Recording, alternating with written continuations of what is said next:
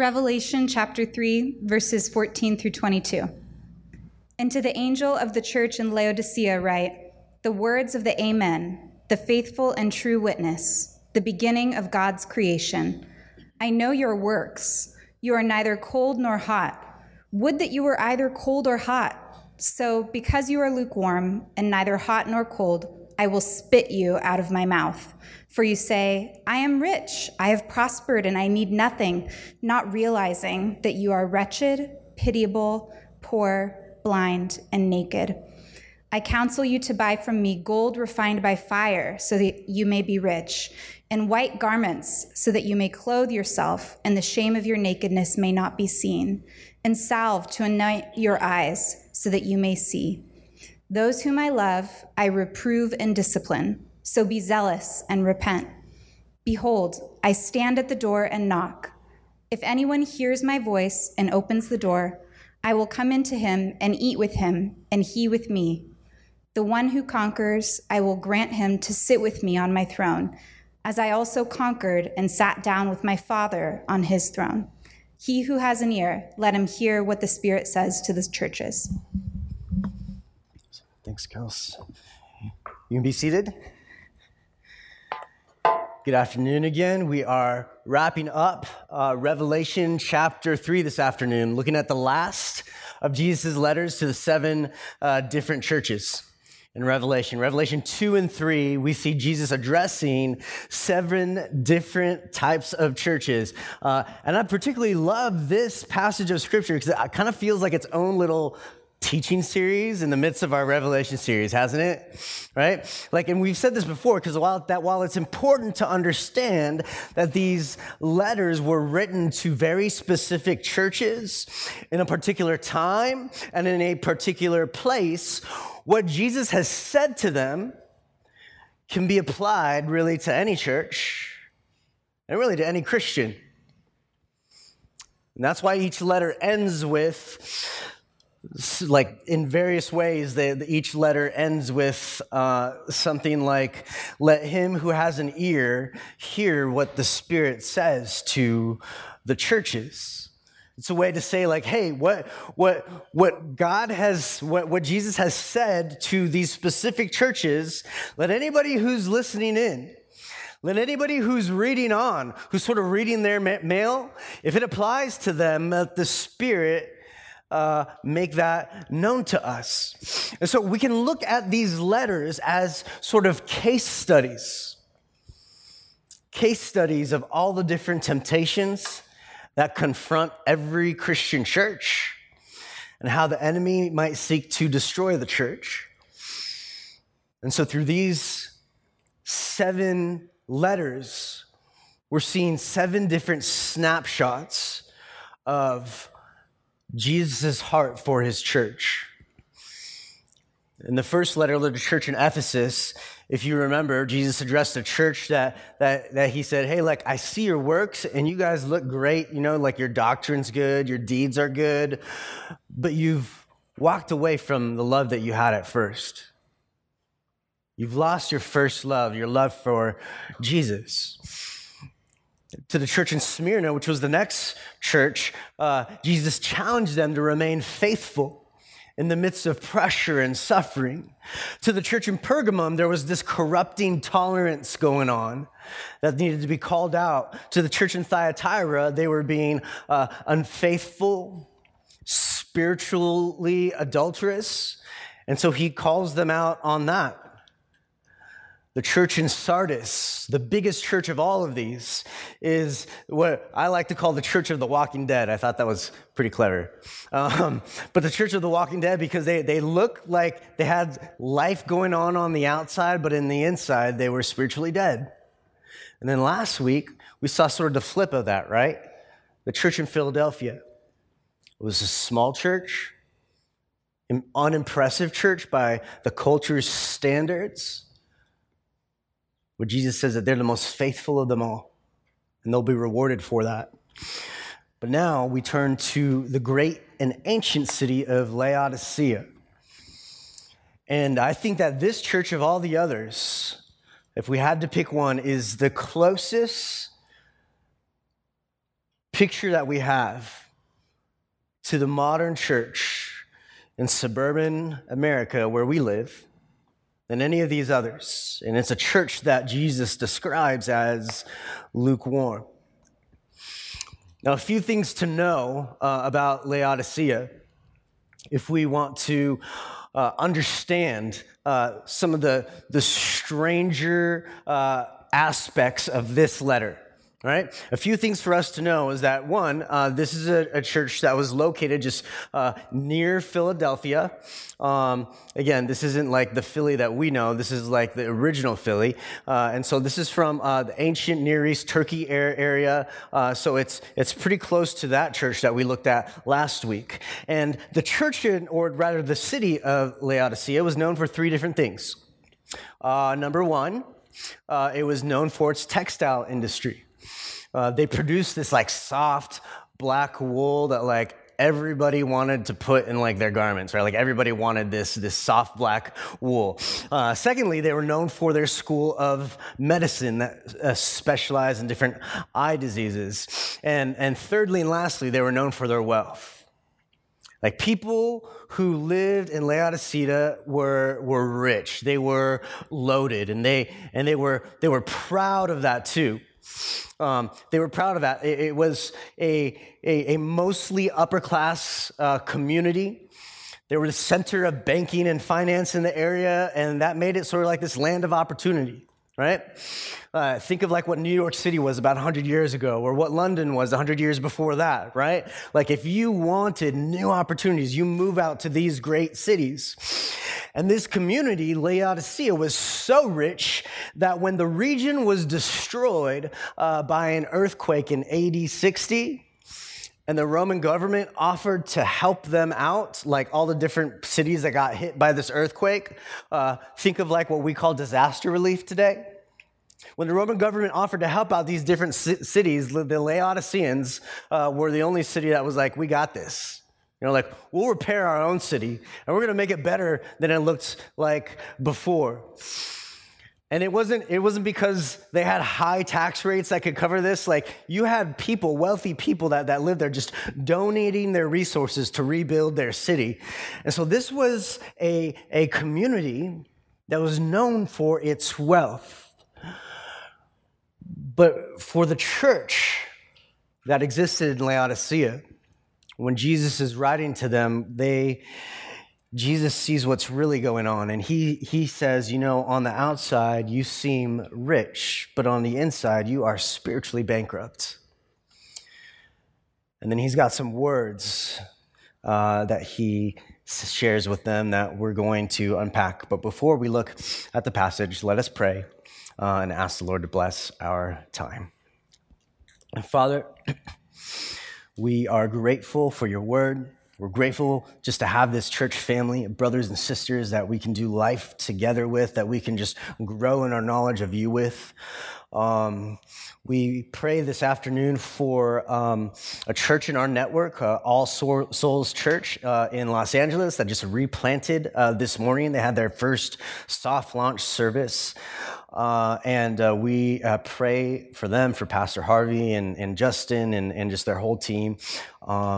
God, that through their work in the LA, greater LA area, and specifically Burbank, where they're located, through their faithful witness, we would see more and more people come to know you, love you, and worship you as God. And we are just grateful to be not only alongside them, but to be alongside just countless other churches throughout the world and throughout history that can gather and open your word and be fed. And so, Holy Spirit, we ask that you would just nourish our souls with the food of your word.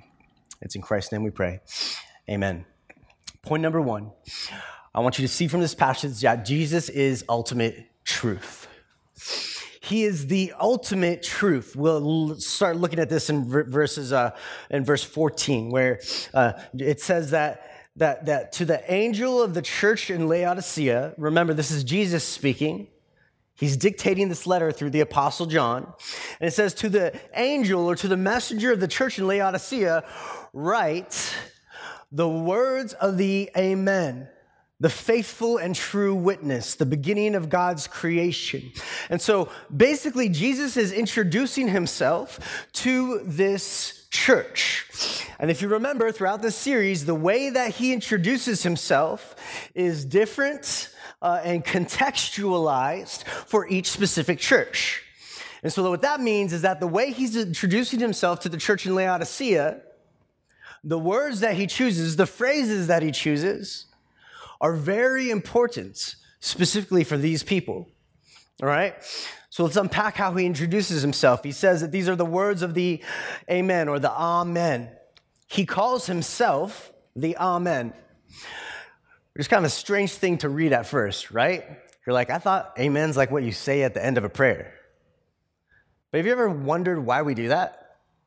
Like, why do we end prayers with the word Amen or Amen? What does it mean? It's the word Amen literally means, I agree that this is true. I agree that this is true, that this is certain. So when you're praying, whatever it is that you're praying, whether it's a praise to God, God, you're so amazing, you're awesome, like you're confessing sin, you're making a request, a petition, asking the Lord to provide something or to do something on your behalf. Whenever you're praying, when you end the prayer with Amen, you're saying, yes, I am affirming and agreeing that everything that I just said and prayed for is genuine, true, and certain. And I believe that because of Jesus, that God hears this prayer from my heart. And so, in fact, when Jesus says in the Sermon on the Mount, you know how like when Jesus is preaching his famous Sermon on the Mount, he says this phrase over and over again. He says, truly, truly, I say to you. You recognize that phrase? Like he says, truly, truly, I say to you, you know, like you've heard it said this, but I tell you this, right? Like he says that over and over again in the Sermon on the Mount and other places in the Gospels. And in the original language, he's actually saying in the Greek there, amen, amen, I say to you. That's the sense of that word. And so Jesus is saying that he is the amen. In other words, in him exists all that is true, all that is certain, all that is genuine. And then he doubles down on this as the verse continues. In verse 14 continues, he says, the faithful and true witness. So not only is he the Amen, but he's the faithful and true witness. So this is about what Jesus speaks, right? Whereas the Amen is about who he is, the faithful and true witness is about the things that he speaks. And so what that tells us is that every single word that Jesus says is both without error and without exaggeration, which is helpful to establish before Jesus corrects them. Because what happens when we get corrected by somebody? Or what happens when we get sort of convicted by God's word, right? If we're sort of responding in the flesh, then when we get corrected, how do we respond? We say things like, well, I didn't do it, right? But that person started it, right? It's not really as bad as it looks. We start to try and like rationalize things. But no, right before he's about to call them out on the carpet, he says that he is the faithful and true witness. He is without error and without exaggeration. Jesus knows how the human heart likes to respond when we're corrected in areas that we don't want to be corrected in. And so here he reminds them that he is the faithful and true one. He's more than the source of ultimate truth. He is ultimate truth in the flesh. I want you to look at the rest of the verse. He also describes himself as the beginning of God's creation. This is a reminder of Jesus' deity, the fact that he is God. He's the beginning of God's creation, which doesn't mean that he's the first thing God created. Jesus was not created. He existed, pre-existed for eternity past. To say that he's the beginning of God's creation is to say that through him, all things were created. He is the creator of everything. God exists as Father, Son, and Holy Spirit. And the Son, who is the Word of God, the Word of God is the one through whom all things were created.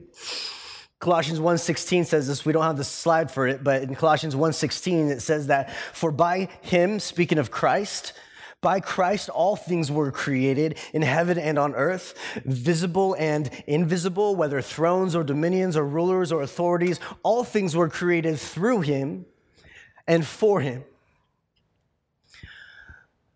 And why do we need to know this? Why is this relevant for what Jesus is about to say? Is because it kind of establishes on the front end that their only hope, the only hope the church in Laodicea has for how far they've strayed from their Lord Jesus, is that the one who once made all things is the only one who can make them born again. He's the only one that can revive their faith that was once alive but is now looking dead. And so we see that Jesus is the ultimate truth.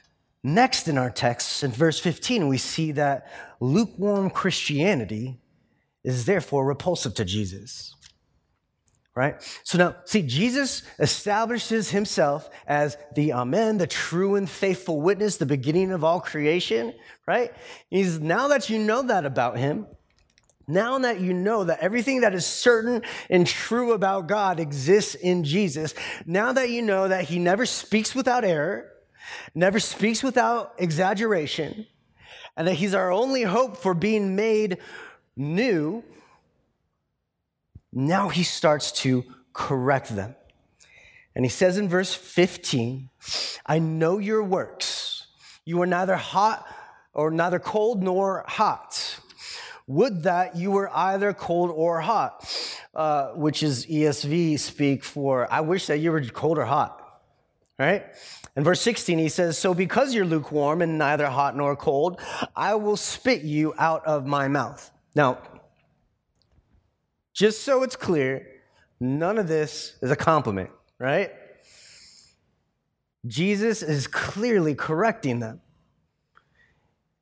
He's trying to lovingly criticize and correct them. This is not a compliment, right? Like a pattern that we've seen in these letters from Jesus to the 7 churches is that he usually starts with a word of encouragement, right? Like after he says, I know your works, and then he starts to list some of the great things that they're known for, right? I think there's like one other exception. But most of the other churches, after he says, I know your works, or I know your deeds, he starts to list what some of those good deeds are. And so where's the encouragement here in this text? It's just not there. It's not there. And that's because the people in this church profess the faith with their mouths, but they have so strayed from actual faithfulness. And he says he knows their works and that they're neither hot nor cold.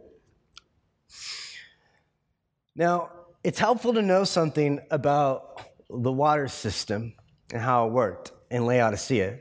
Some of you are thinking, why? Right? Why do I want to know about that? But it's helpful to actually understand what Jesus is saying here. Remember, Laodicea was this community where like Laodicea was where it's at. People wanted to move there for the opportunities. They wanted to live there for the status, for the comfort, for the convenience, not unlike South Orange County. And so Laodicea was where it's at. It was a land of wealth, of comfort, of convenience, of opportunity. But they were known for all those things, but they were also known for having kind of like meh water, right?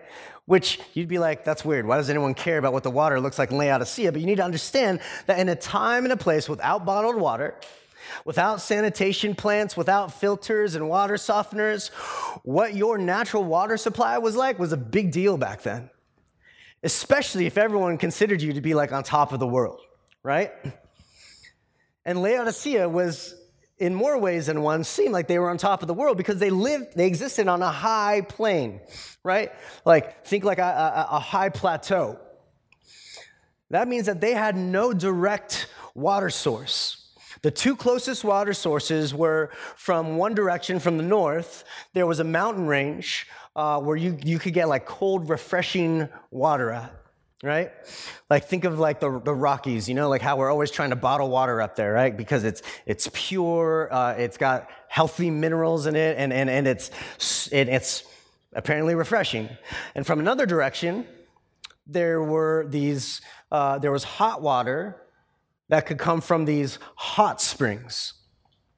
Hot springs that also have these minerals in it, and people would use these hot springs the water from these hot springs to cook certain things.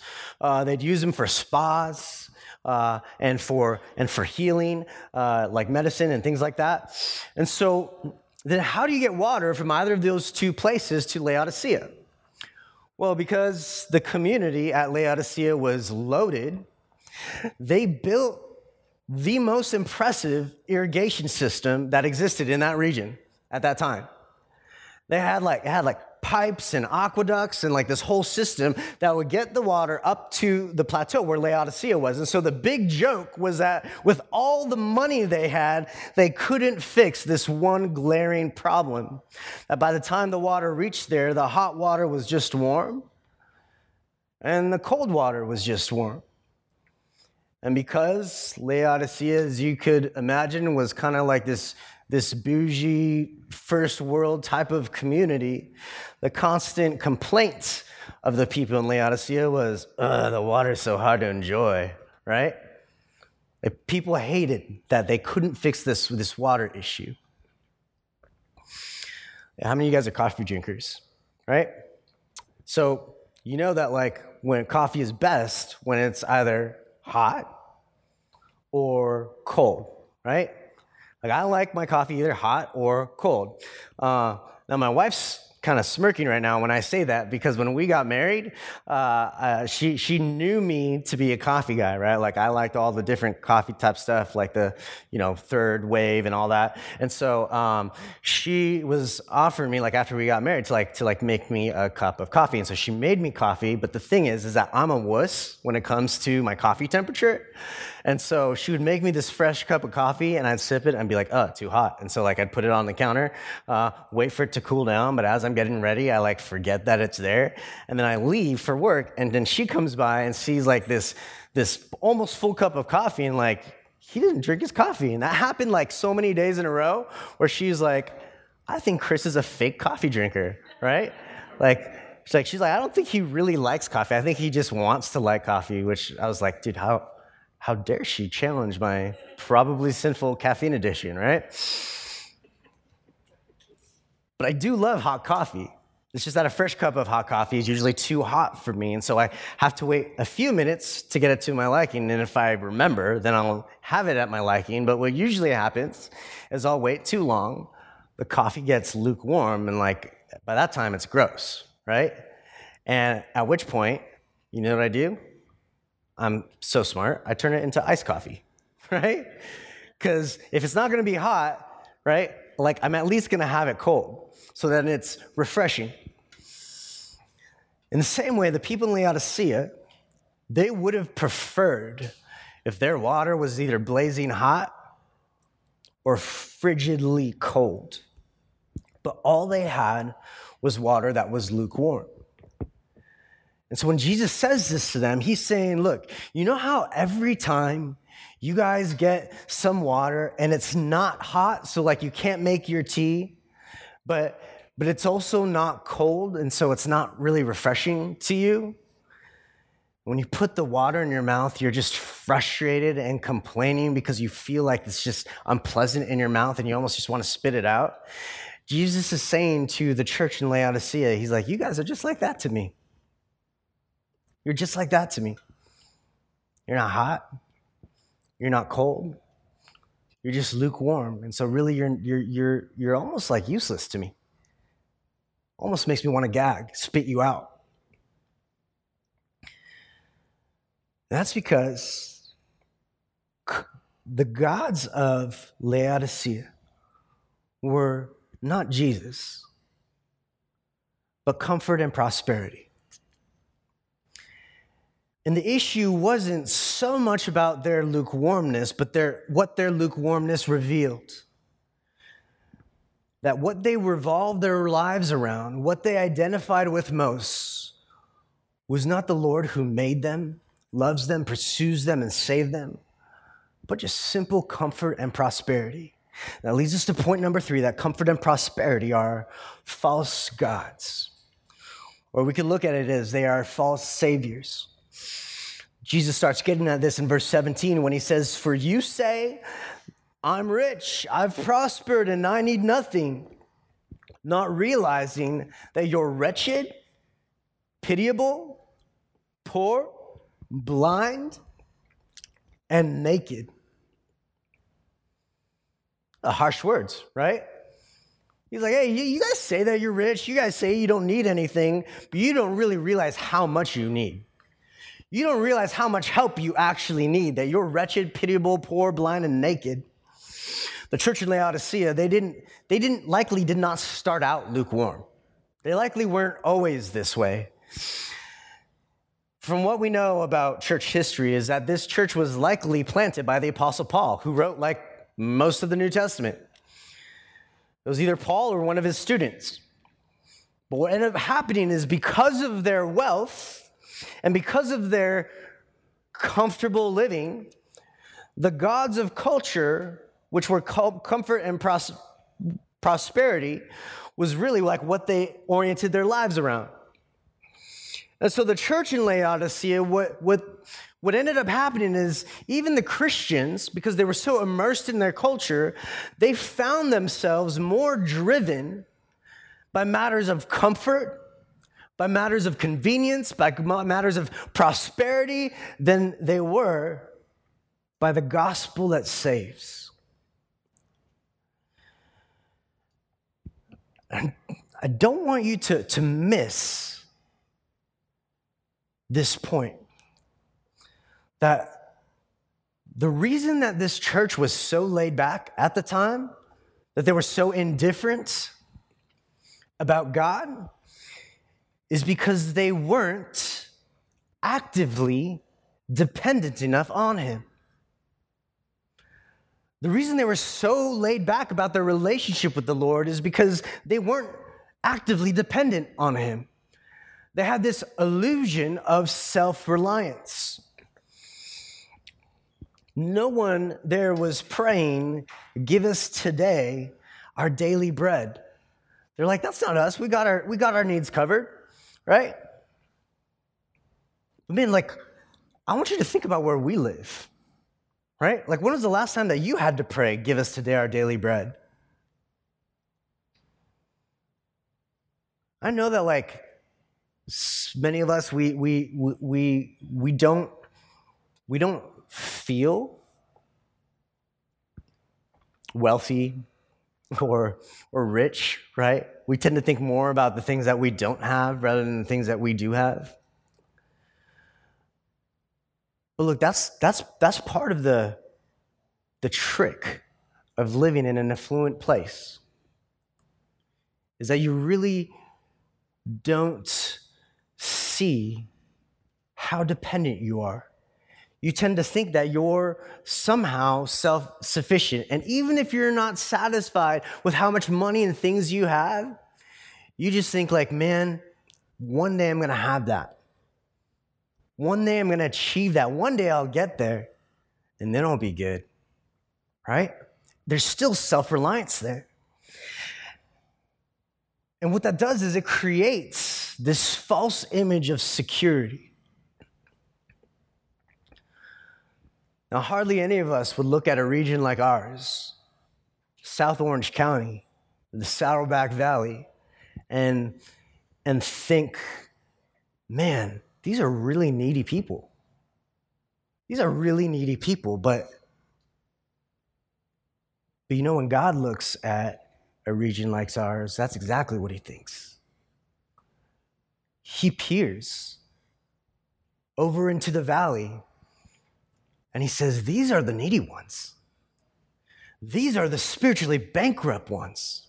You guys remember a couple months ago when we talked about that passage about how difficult it is for the rich to enter the kingdom of God?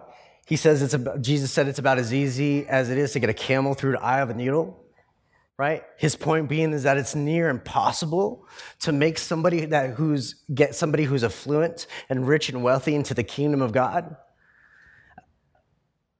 And then we kind of looked at this passage a little bit. I want you to think about that. Jesus said that it's about as easy for an affluent, wealthy, rich person to get into the kingdom of God as it is for a camel to fit through the eye of a needle. The reason that that's so difficult is because of how easy it is for us to feel self-sufficient, to feel like, hey, we got this. To feel like, hey, like my version of Christianity, my version of faith is gonna be enough. And I don't really need to be dependent on God. I don't really need to lean on him. I don't really need to trust him. Because look how much I was able to accomplish on my own. Now, nobody's gonna say it like that. But that's the posture of our hearts. That's the posture of our hearts.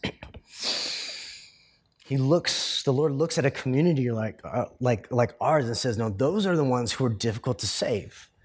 Difficult to save without my supernatural power because they're just lukewarm. And some of us will hear things like this.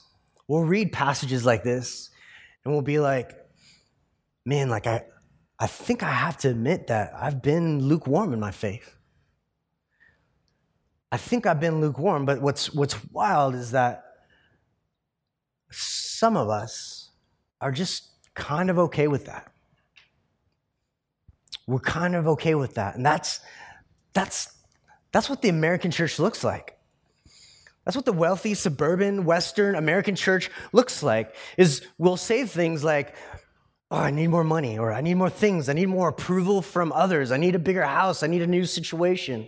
We'll say things like that, but we'll be like, but God, I don't think I need more of him, right? I feel like I have enough of him in my life right now. But man, I need this, and I need that. My relationship with the Lord, it's good, right? I'm easily satisfied with where that's at. You're lukewarm and you're comfortable with that. You know how crazy that sounds?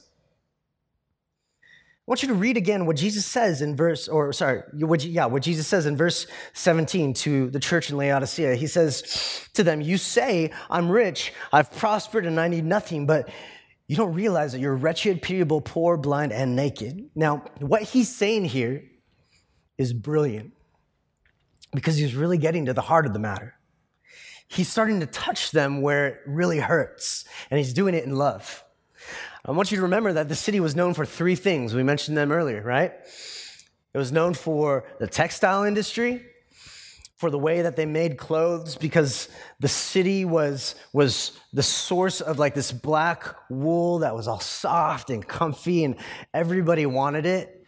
It was really pricey, so it only kind of made its way into luxury clothing lines. Like this is your Armani or Versace or Prada, whatever it is that your brand is that you wish you could afford but can't. That's what they produced. They were also the home of one of the first medical colleges in the region. A medical college that was really involved in pharmaceuticals. And they were known for developing this powder that you could mix with water and put on your eyes, and it had sort of healing properties to it. And so if you were getting old and starting to lose your sight, this eye ointment that you'd put on your eye would sort of put off blindness for longer, would help heal your eyes and keep you from going blind longer. And they're also known, again, for being wealthy, for being rich and affluent. They're one of the richest commercial centers, banking and finance centers. They had stadiums that they would fill up with recreation. gladiator games, things like that. And all of these things were donated to the city by the citizens. And so this church in Laodicea, it had some wealthy members. They not only had large homes, they had vacation homes too, that they'd use, that they'd share with one another. And so they're known for their clothing, they're known for their medicine, they're known for their wealth, and they're really proud of it. And what does Jesus call them? He says, you are wretched, pitiable, poor, blind, and naked. You're poor, blind, and naked. The three things that they're known for the most, he just turns on its head and he's like, no, you don't even realize how messed up you are. Because you're so lukewarm, you're even blind to your own spiritual condition. You're boasting about how you're rich. You're boasting about how you have no need. You don't realize how wretched you are, how messed up and jacked up you are, how pitiable you are. That, man, when the creatures of the heavens look at you, they don't see an awesome, glowing city that everyone wants to be like. They look at you in pity.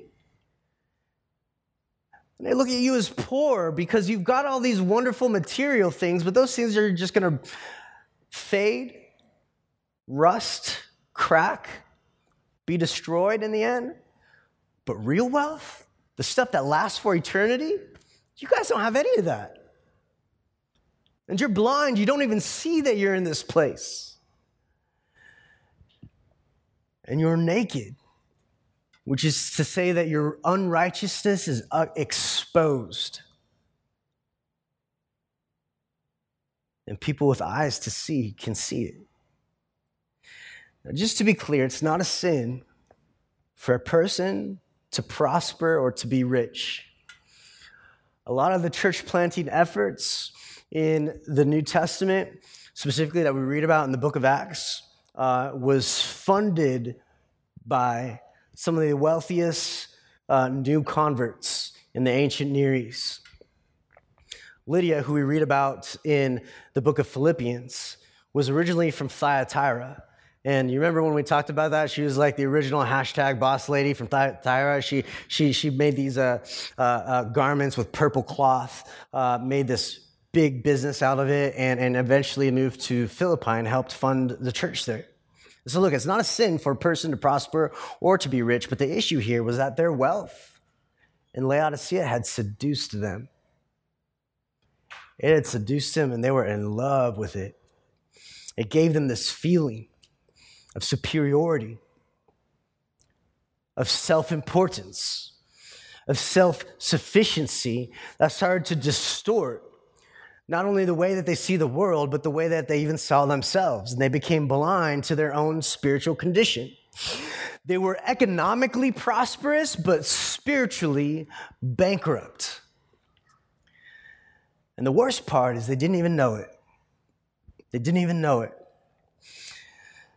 Because they're products of a culture that's only concerned with the outside. Even their relationship with Jesus had gotten to the point where it was only skin deep. They were so in love with the outward appearance of affluence that they couldn't even see that their own spirituality, their own Christianity was superficial and empty. No real substance.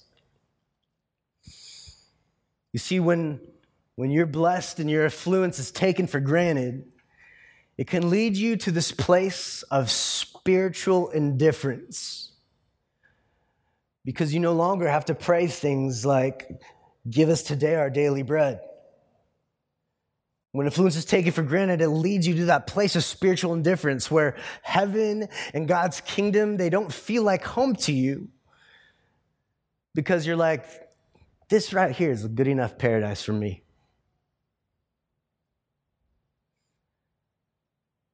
And what ends up happening is Christ is not who we're living for, but comfort is. Affluence is. This congregation was a prestigious congregation in a great community But because they had grown indifferent in their faith, their presence in the community was no longer making a difference for the gospel. They were as useless as lukewarm water that had no healing properties. They were not refreshing. They were just kind of meh.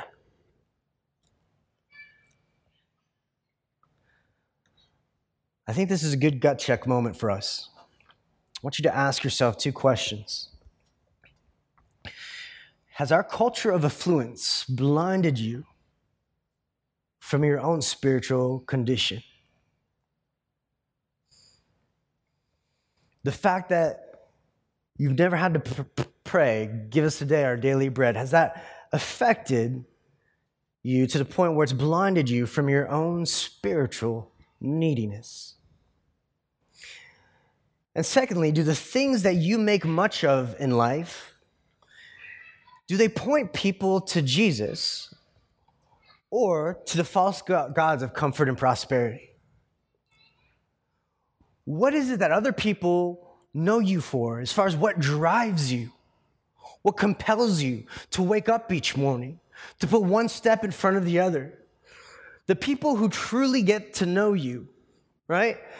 Like, what is it when they see what drives you, when they see what compels you? Does your life point them to Jesus? Or does it point them to the false gods of comfort and prosperity? I think the good news for us this afternoon is for us to remember that there is somebody who can make us new. There's someone who makes us new, and that's point number 4. That we need to return to the one who makes us new. Jesus says, I counsel you, verse 18, I counsel you to buy from me gold refined by fire, so that you may be rich, and white garments, so that you may clothe yourself, and the shame of your nakedness may not be seen, and salve to anoint your eyes, so that you may see. See how clever Jesus is getting here? He's saying to them, stop buying from the market of the world and buy from me. Don't buy from the world, buy from me. He's being winsome with how he's presenting the gospel here. He's looking at their cultural context and he's finding a way to communicate to them in a way that they will understand, in a way that will grab them. And so he compares himself to a merchant who would do the rounds to sell his product and try and outdo the competition. Jesus is saying to them, he's like, church in Laodicea, don't buy from those other suppliers. Don't buy from comfort. Don't buy from affluence. Don't buy from prosperity and convenience. Don't buy from those other suppliers. Don't buy from the God of those things. Don't purchase from the God of prosperity. No, forget those other suppliers and buy from me. Those other suppliers can't supply for your needs. Not only can I supply for your needs, but my supply never runs out. Do you see his gracious pursuit? Do you see his loving pursuit?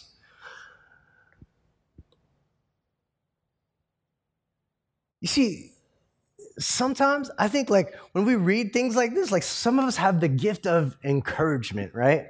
We have the gift of encouragement. And so we'll read things like this and you're like, man, Jesus is kind of being hard, right? Why doesn't he have anything nice to say? Why doesn't he say anything nice to them? But sometimes there's not much nice to say because there's really nothing there. And sometimes things are so bad that the most loving thing that you can do for somebody is speak the truth in love to them. But notice his gracious pursuit. He doesn't just speak the truth in love and be like, all right, peace out. Figure that out now. No, he says to them, come to me. Buy from me. They're poor. He reveals that they're poor. But then he also reveals that he's the one who gives true gold that makes us spiritually wealthy. Things that moth and rust can never destroy. He reveals to them that they're naked in their unrighteousness. but also that he is the one who clothes us with his righteousness. He revealed to them that they are spiritually blind, but we also see that he's the one who can illuminate their eyes to see what is true and good and beautiful and what is not, to see our real spiritual condition. Everything that this church boasted about previously were just counterfeit commodities. But here Jesus is calling these Christians to return to him. He's graciously inviting them back, calling them to spiritual renewal, telling them everything that you need is found in me. The point is that humbly returning to Jesus is what will reignite these Christians, not only in their zealous faith, but in their Christian testimony before the world. Returning to Jesus is what will reignite their faith, put them on fire for the world to see, so that they'll make a true difference. A number of you were baptized at King's Cross Church. If you remember, when we do baptism, we'll say that it's a symbol of being dead to your old self and rising to walk in newness of life. You rise to walk in newness of life. That's what baptism is a symbol of. And in the Bible, we're told to remember our baptism regularly. Remember that you have died to your old self and that you've risen to walk in newness of life. That's what Jesus is doing here. He's trying to remind these Christians to return to him. Hey, remember, these things that like you're living for now, remember that part of you died before. You were made new. Walk in that. Embrace that. Follow that. In verse 19, he says, those whom I love, I reprove and discipline, so be zealous and repent. You see, this is the reason that Jesus is passionate about correcting these churches. He loves them. He says, those whom I love, I'm going to reprove and correct. It's those that I love that I'm going to discipline. And so please be zealous. This is about having a new habit and acknowledging Jesus' lordship in your life. And he says, repent. In other words, do it now. Turn now. Just come back to it. Like, your arms are wide open. Come back to me.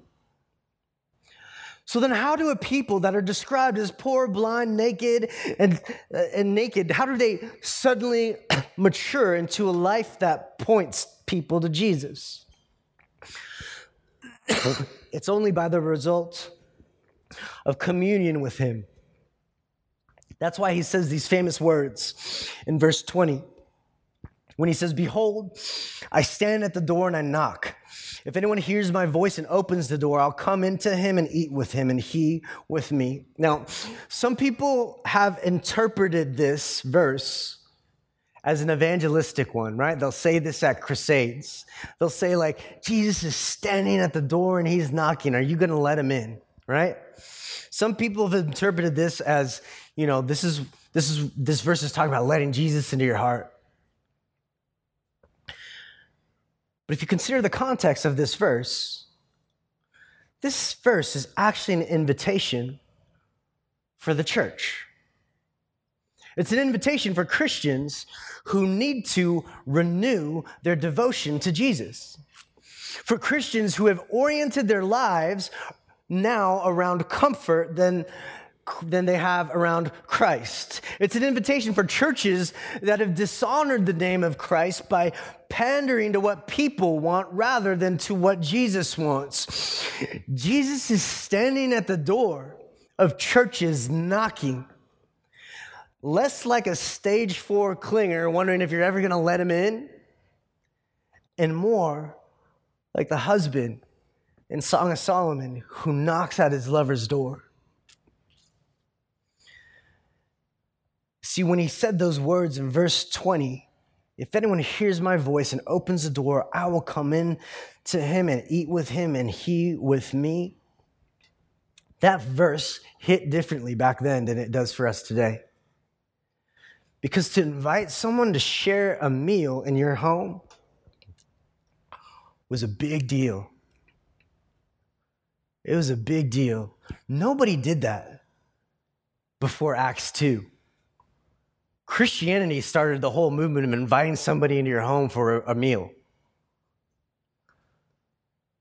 Nobody else did that. To invite someone to share a meal in your home, by and large, the culture around the world, like they saw that as an extreme gesture of love and intimacy. That's why people were so offended that Jesus ate with sinners and tax collectors. They're like, how could you do that? How could you sit at their table? Because to do so was a promise of intimate friendship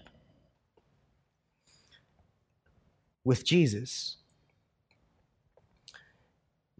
And so when Jesus says, if anyone hears my voice and opens the door, I'm going to come in to eat with him and he with me, that is the promise of intimate friendship with the Lord Jesus Christ.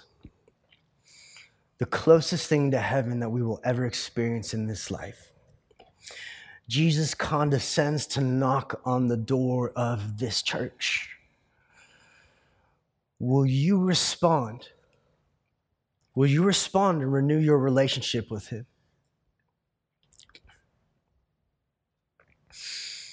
Maybe you're hearing this and your defenses are going up. You're thinking like, just because I serve in a lukewarm way and prioritize church and my faith in a lukewarm way, like that doesn't mean that I'm lukewarm.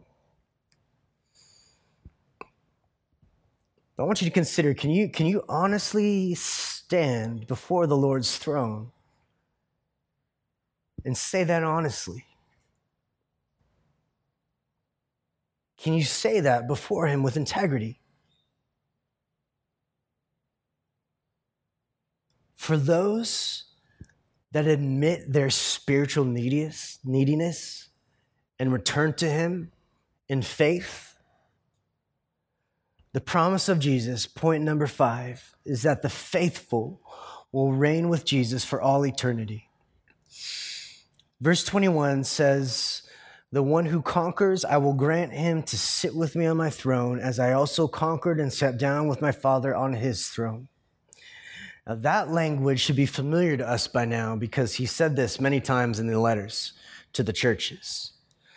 What he's saying is that the one who conquers, in this situation refers to the one who refuses to have their life driven by comfort and prosperity. Which that person, from the perspective of the world, a world that celebrates external expressions of affluence, the world looks at that as foolishness. But from the perspective of heaven, this is the way to the throne of God. That's what verse 21 says, that Jesus shares his victory with us on the throne. We overcome just like he overcame. We persevere in faithfulness so that in the end we will reign with him in victory. And as we'll see from this point forward in the book of Revelation, we're going to continue with this imagery of a throne on which sits a king who rules. That king is Jesus. And we, church, we belong to him. And if we trust him, if we follow him, if we repent of our sin against him, then he's a king who gives us life. He dies for us so that we might live for him. The one who created all things rose from the grave so that he could renew all things. He rose to usher in a kingdom where our sins are forgiven, where our eternity is altered, and we can not only eat at his table, but sit on his throne, where we'll enjoy a truly lavish life in his presence for all eternity. And you see, in Jesus Christ and in Jesus Christ only, there are greater riches than the stuff that this world has to offer. Greater riches than all the stuff that you own and all the stuff that you want to own. There's a lukewarm road that the Bible talks about that is broad. that many people are going to walk down, but it leads to destruction. But there are few, a faithful few, who are going to find the narrow road. We're going to push back against the flow of culture and say, I see where the real treasure is. I see where the real beauty is found. It's found in Jesus. It's found in Jesus. And I've left everything to follow him. I belong to him. I am his, and he is mine. And as the last verse says, let those who have ears hear what the Spirit says to the churches.